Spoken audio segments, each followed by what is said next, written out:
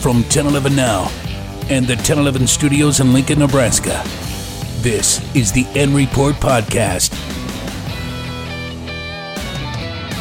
Happy Husker football season. The 2020 campaign has arrived at long last. In the words of Adrian Martinez, finally. With Dan Corey and Brett Baker, I'm Kevin Suits. Brett's going to join the fun this year.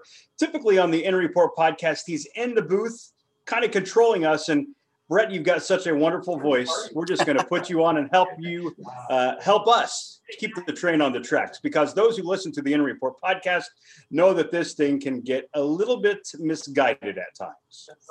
Well, we're gonna keep it tight and sharp and on point, and give the listeners, everything they need to know and maybe a little bit more. But that's the whole goal, is just to keep this thing on the tracks.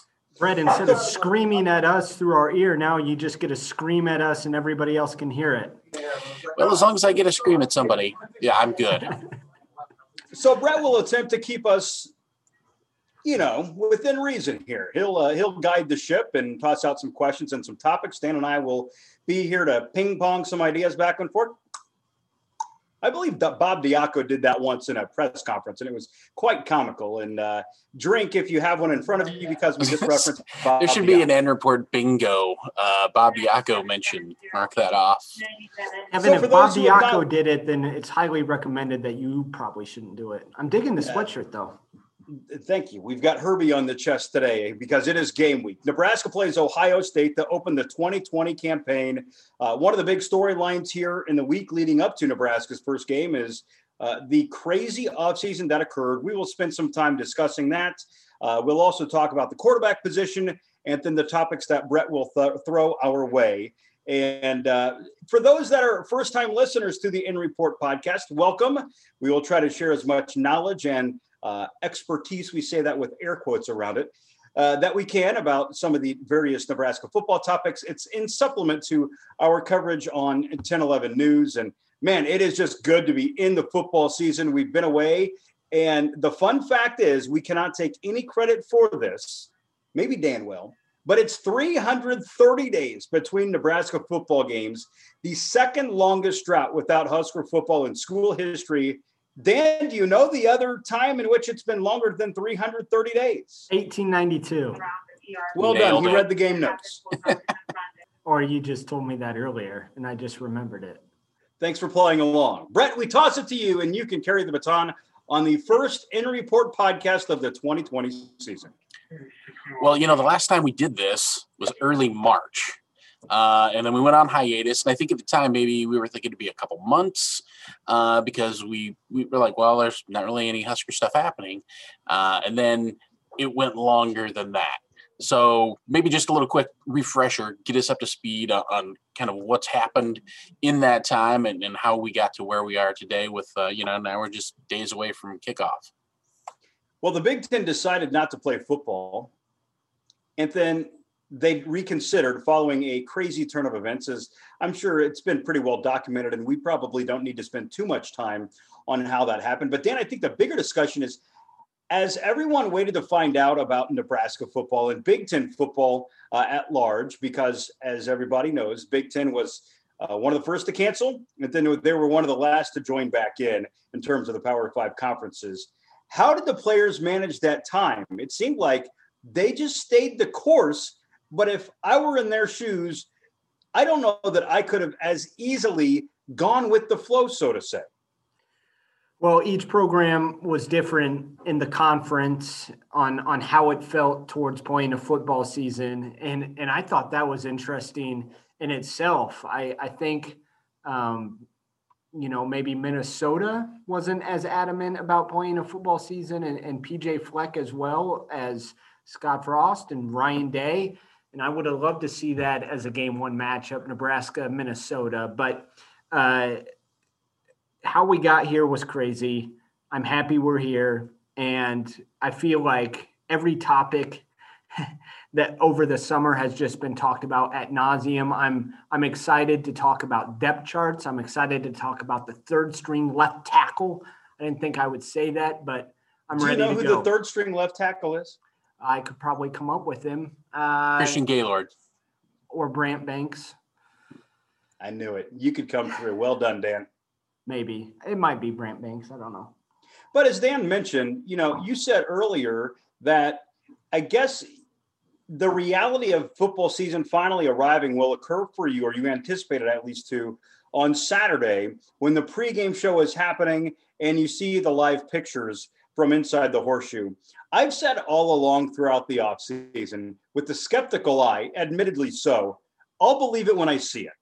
And I started to believe a little bit more when we saw the games that started occurring in late August in college football. I started to believe a little bit more when SEC started to play with fans, no less, which I think is still a conversation in and of itself. I'll believe it when I see it, when the ball actually goes off the tee at 11 a.m. Central Time on Saturday. Well, we've seen, games get canceled and postponed. And, luckily Scott Frost was pretty open in talking about that on Monday, where it seems like he's pretty confident that Nebraska at least will do its part in showing up and having enough healthy players to play. But as you said, believe it when we see it. And, watching the NFL on Sunday, they've been running Nebraska, Ohio State promos left and right. And you'll see that during the World Series as well. And mainly it's promotion for Ohio State, but, Nebraska does get mentioned. And so that's kind of making it a little real for me. But yeah, the big noon kickoff will be live from the Horseshoe. We'll see Adrian Martinez and Luke McCaffrey warming up. And that's when it's going to really settle in for me that football is here and we made it. Dan, the opposite of the skepticism that I have is Scott Frost's optimism. He admits that over the course of the summer months, he was wondering if they were fighting a losing battle. And he admitted that during his press conference on Monday. But then also in that same interview, he mentioned toward the tail end that he feels like Nebraska is going to be safe from a COVID-19 protocol standpoint, that it's become so commonplace with this team and that they have done everything possible. And they've played by the rules that even though Jeff Brom is not going to coach Purdue this week, and that Nick Saban tested positive 1 week ago, I think Scott Frost, some might chalk it up to having sports blinders on. I think in Scott Frost's heart that he truly believes his team, I'm not saying he thinks his team is immune to COVID-19, but he feels so confident in everything that has happened inside the walls at Memorial Stadium and with all the other things that his players have been operating in and activities that they are a part of, including their schooling, that they are in a good spot and that COVID will not cancel their season. Well, they've been at this for months now, and Nebraska was on top of it right away. I mean, we saw a story with Dave Ellis, the nutritionist for the football team, and right away there in March or April, they were giving their football players to go lunches and dinners, meals. So that shows you just how on top of things they were. And Scott said something that I thought was interesting, and I think it's so true. He said, if you're going to find ways to cancel a game or a season, you can find them. But if your mindset is to find ways to play and play a season and play a game, you can find that too. So it's just kind of where you are mentally with this. I think one of the things that I think is interesting is a lot of talk early on was about the schedule and they drew Ohio State first. I actually see that as a good thing. In looking at some of the early games, the seasons, the teams that kicked off, I think the chance, if you're going to take a swing at them and you're going to connect, early is probably better than later because there's a lot of things going, I think, in Nebraska's favor.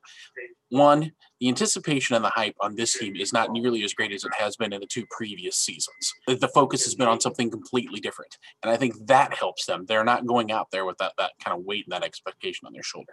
Do you see this as a chance, a good chance for them to, if not take them down, take a good poke at them on Saturday? The reward outweighs the risk, in my opinion. You're going to play Ohio State at some point during the season. And I may eat crow for saying this, guys, but I really believe that having some national exposure while your record is 0-0 is a good thing. In the event that Nebraska is competitive against Ohio State, which I think is possible, in part because who knows what Nebraska's been working on over the offseason, and they can throw it out the best team on their schedule without any of this being on tape. And also the fact that Nebraska, the last time they went to the Horseshoe, they played Ohio State very close. In fact, I believe it's one of the tightest games that they have played at home during the regular season over the past several years. That was a game Ohio State barely won. And Nebraska almost had a landmark win under Scott Frost in 2018. So if they are able to duplicate that, even if they lose, I feel like there is much to gain because it is the first week for Ohio State. It is the first week for Big Ten football, and a lot of eyeballs will be on that game. So I erred on the side of optimism right here that Nebraska can maybe play them close, and it can do some pretty positive things from a national perspective on Nebraska football on Saturday. Or it could go the other way. Ohio State's really good. And I was listening to a press conference with Ryan Day after their first practice when they came back, and he said that was the best practice he's ever seen as far as an energy standpoint. So I feel confident in Nebraska's ability to move the ball on Ohio State. Let's hope that their red zone offense is a little better than last year. And by going the other way, how many times are we going to hear on Saturday in that pregame show the old, well, Nebraska, you wanted football, you got it, and then everybody kind of laughs. And if Nebraska gets blown out, I mean, the line for this game is like 26 right now. It's a big number. And if that comes to fruition, then a lot of people, fan bases across the country will be laughing at Nebraska. But Kevin, as you pointed out, Nebraska has an opportunity to say we've come a little bit as far as a program, and I am excited to see the offense. And I think Nebraska can move the ball against Ohio State, especially with those scripted plays that Nebraska will have early on. We saw that last year. Nebraska was able to move the ball, just turn the ball over once it got close to the red zone. But Dan, that point of Nebraska, you wanted football and you got it, here you go. You know, that's going to happen no matter where they play Ohio State within the season. They were going to be on the schedule. That was a crossover game. So what's the difference between playing them in week 1 as opposed to week 6? Well, if you play them in week 6, you might just be, the BTN throwaway 230 game. Instead, you get the national spotlight where you will get lead up communication. You will get lead up publicity out of this. And I think that's a good thing. Granted, the game might go completely awry, but I think if you look at the percentages and the probability, you might as well take it on week 1.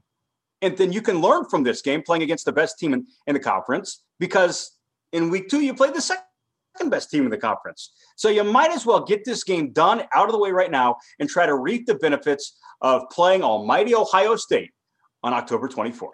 Well, I've said ever since this schedule came out that this is a standalone game, meaning what I mean by that is whatever happens, it will not impact the rest of the season if Nebraska were to lose big. I could see Nebraska losing big and turning around and beating Wisconsin. And, a lot of those games on their schedule would be 50-50 or at least 55-45.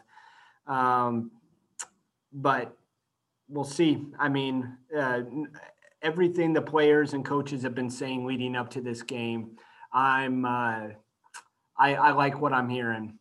Even Frost saying, we were in the game last year for about 5 minutes. I thought that was pretty good, but I do like the mindset of this team going into the game. Brett, I feel like we need a dinger here so we don't get too long-winded here, so you can keep us rolling along. Maybe a little PTI-ish dinger. All right, well, let's move on to this then. Plot lines for this game. Much has been talked about the battle between Adrian Martinez and Luke McCaffrey, one battle that none of us have been able to see because none of us have been allowed inside a practice session.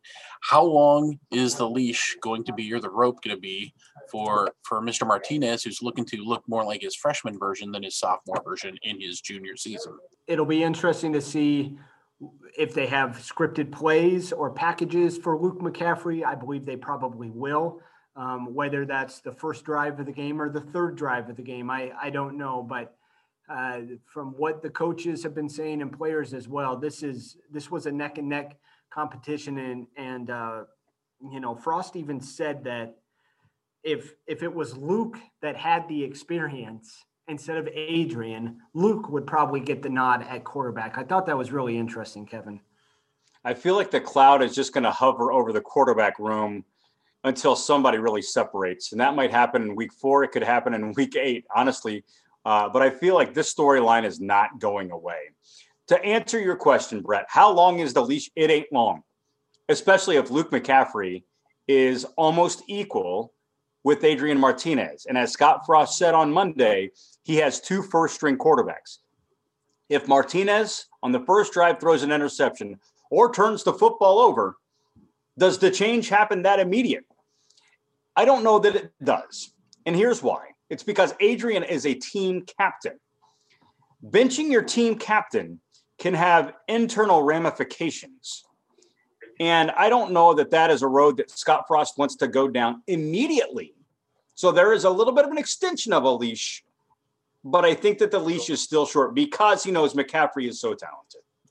And well, Scott's been in this position himself at this school under that spotlight too. So he knows what that's like. And he, of course, in 96, famously struggled early on in the season. And there were a lot of clamors, for Frankie London. So he knows, I think, what that's like. And I think he knows from, the starter's perspective, look, I need more reps. We got to keep going. I can't just be done with this. Yeah, I know. And the problem is Ohio State's a really good team. So, if your offense comes out and scores 21 points throughout the entire game, is that necessarily a bad performance against Ohio State? It probably is, but it doesn't mean you're a terrible quarterback or anything like that. Dan, I've said this on the news a couple of times here in our coverage leading up to the Ohio State game. Don't be surprised to see both quarterbacks on the field at the same time.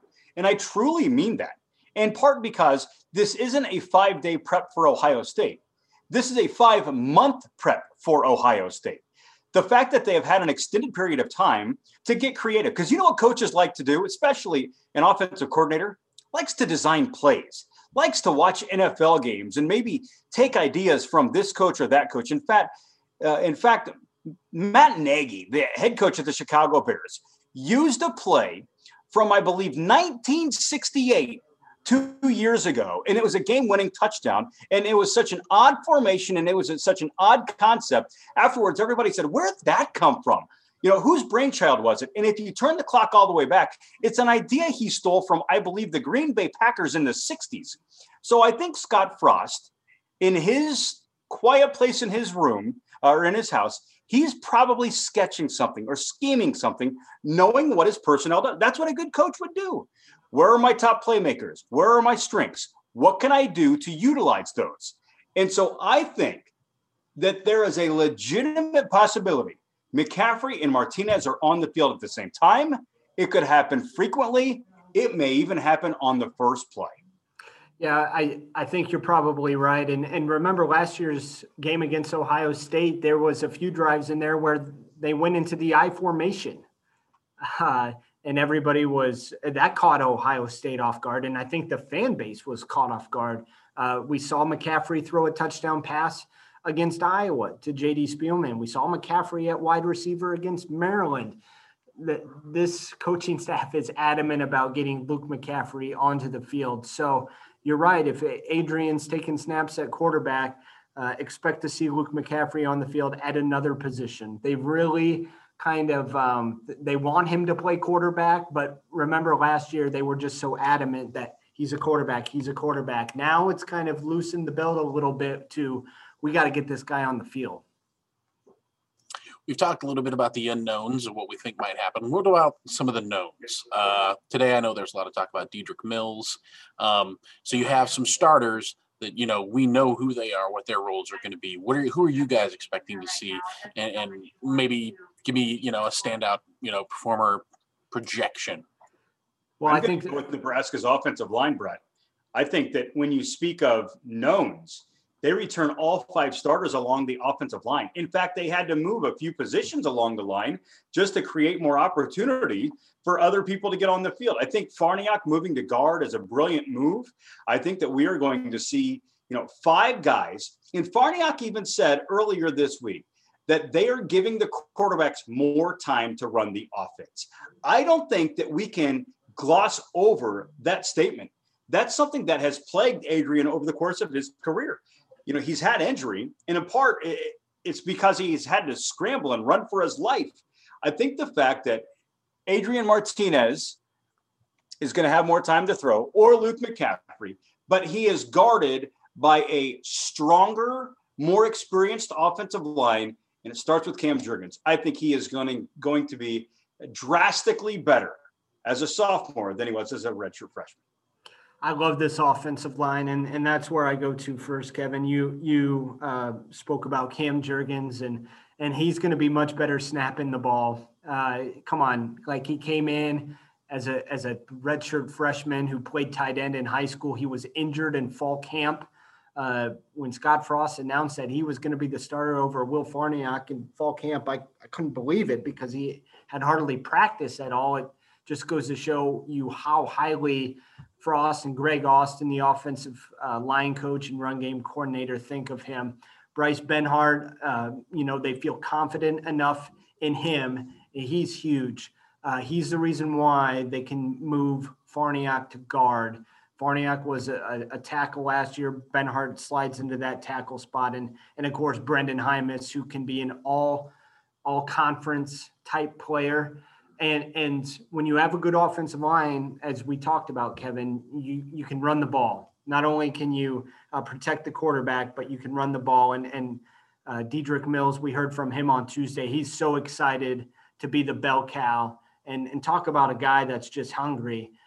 He went to Georgia Tech. Things didn't work out there. Went to a junior college. I remember he was telling me last year that these places didn't even have locker rooms. You would have to change outside basically. And so he's so grateful to be here at Nebraska. The more he talks to the fan base and the more he's going to prove himself on the field, I think Husker Nation is just going to fall in love with him. They do get rather thin in a hurry at running back, but you can slide Wandale over, put him in motion, and then the quarterback run game. I just really like this team's ability to run the football, and I think it will at Ohio State. I think Nebraska will be able to run the ball on Ohio State. So, Dan, who's your proven player to answer Brett's question? Are you going with the O-line? You're going with Dedrick Mills? Well, sorry, not to get long-winded here. I'll go with another position group, and that's the defensive back room. I love the starters in the secondary. DiCaprio Bootle, who's a captain. Deontay Williams, who I can't wait to see play football. I mean, he is mean. He's a mean guy on the football field. He's quiet off of the football field, but he plays with aggression on it. And then you got the cornerbacks, in which I really like Cam Taylor-Britt, DiCaprio Bootle, and then, of course, Markel Dismuke, the other safety, who said he played much of last year hurt. Dan just shouted about like 11 different Nebraska football players. They're all I just gave you two position groups, the O-line, Dedrick Mills, DiCaprio. It's the first part of the season. We'll get it ironed out. Good call on Deontay Williams, though. He's a stud. People only got to see him for one game because he had a season-ending injury against South Alabama. That's a good call, Dan. What about, I think probably the, not unsung, but probably the darling of fall camp, Cade Warner. A lot of talk about him. Obviously, just from a leadership standpoint, how important is that going to be for these guys going forward to have somebody like that grabbing the reins and saying, okay, here's how we do it? Can you believe this? Cade Warner wasn't on scholarship until just a few weeks ago, and he was named the team captain. He has not played a game as a scholarship college football player, yet he was named a team captain. I find that incredible. And that speaks to his leadership, Brett, as you just said. And one of the great stories from the interviews that we've done so far during the fall camp was Austin Allen, who is Cade Warner's roommate, saying how Cade started inviting some of the young wide receivers over to their apartment. And he wanted to watch Monday Night Football and Thursday Night Football with them. And Cade gets out the whiteboard, and they start drawing up defensive coverages in routes, and they start studying the game. That's leadership right there, Brett.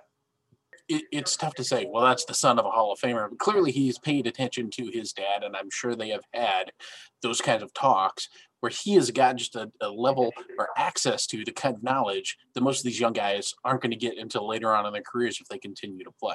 And that shows on the football field because Adrian Martinez feels so confident passing to him. We saw that 2 years ago when Purdue was here in Lincoln, and it's just like, who is this guy? It's Cade Warner. And what a good get by Nebraska, not only to have him walk on, but now he's a scholarship player and a captain as well. So just a fantastic story. And we hear it from the coaching staff all the time that they want football guys on their team. They want competitors and just good people. And Cade Warner, my goodness, what a great place to start. Do you guys remember when Nebraska had all the A-list football families, like a part of the Husker football program? Keyshawn Johnson Jr., Les Miles' son. I'm sure I'm leaving somebody else out in this discussion, but here it is, Cade Warner, not only the one who lasts the longest and sticks through all of this, but he is rewarded in a mighty way by being named a team captain and receiving a scholarship. And Kevin, we're not surprised at all by this. We did a story. The Super Bowl was here on 10/11 when we got a chance to sit down with Cade and really just talk to him behind the scenes. And we've been rooting for him ever since then. I mean, he's just a great, great kid. And the mustache. Are you a fan, Kevin? I love it. And I better not shave that thing. He said that he thought it was funny, and he was going to shave it after the first game. But I think that once he stepped in front of that camera and everybody got to see that facial hair gloriousness, everybody's saying, don't do it. Yeah, but the one person who's saying, do it is moms. So who's gonna win that battle? And Dad kind of ribbed them a little bit about it too. All right, we got a couple of minutes left. Final thoughts, predictions. Let me know what you think heading into Saturday. What's going to happen? I'm going to say Nebraska keeps it close for 3 quarters. I think Ohio State, as Ryan Day at one point put it, this is a once-in-a-lifetime team. But I do think just because of the weird nature of what this game is going to look like and how we've seen a lot of college football games right now, it's not the cleanest of football. And that may favor Nebraska. So I'll take the Buckeyes winning it 40-30. I think there's going to be quite a few points scored. I think Nebraska is going to be in the game at halftime. They'll hang in there. But I think the Buckeyes will be too much in the end. Yeah, I can see Nebraska scoring on Ohio State, especially early on. I think Nebraska can probably get to 28, maybe even 31, 35. It's just going to be interesting to see if Nebraska can stop Ohio State. And I really like the secondary, as I said, for Nebraska. I do have a concern with the pass rush. Especially at one outside linebacker spot. You look at the defensive line, it seems like the coaches like that group. I'm worried about them getting pressure on Justin Fields. If Nebraska can stay in it, I think that's a good day. We'll see what happens. I guess I do agree that if you can get them at any time, maybe now is the case, especially working in a new defensive coordinator. Dan, it's going to be a good day no matter what happens because it's going to be a Husker football game day, and we were never certain that it was going to happen or not.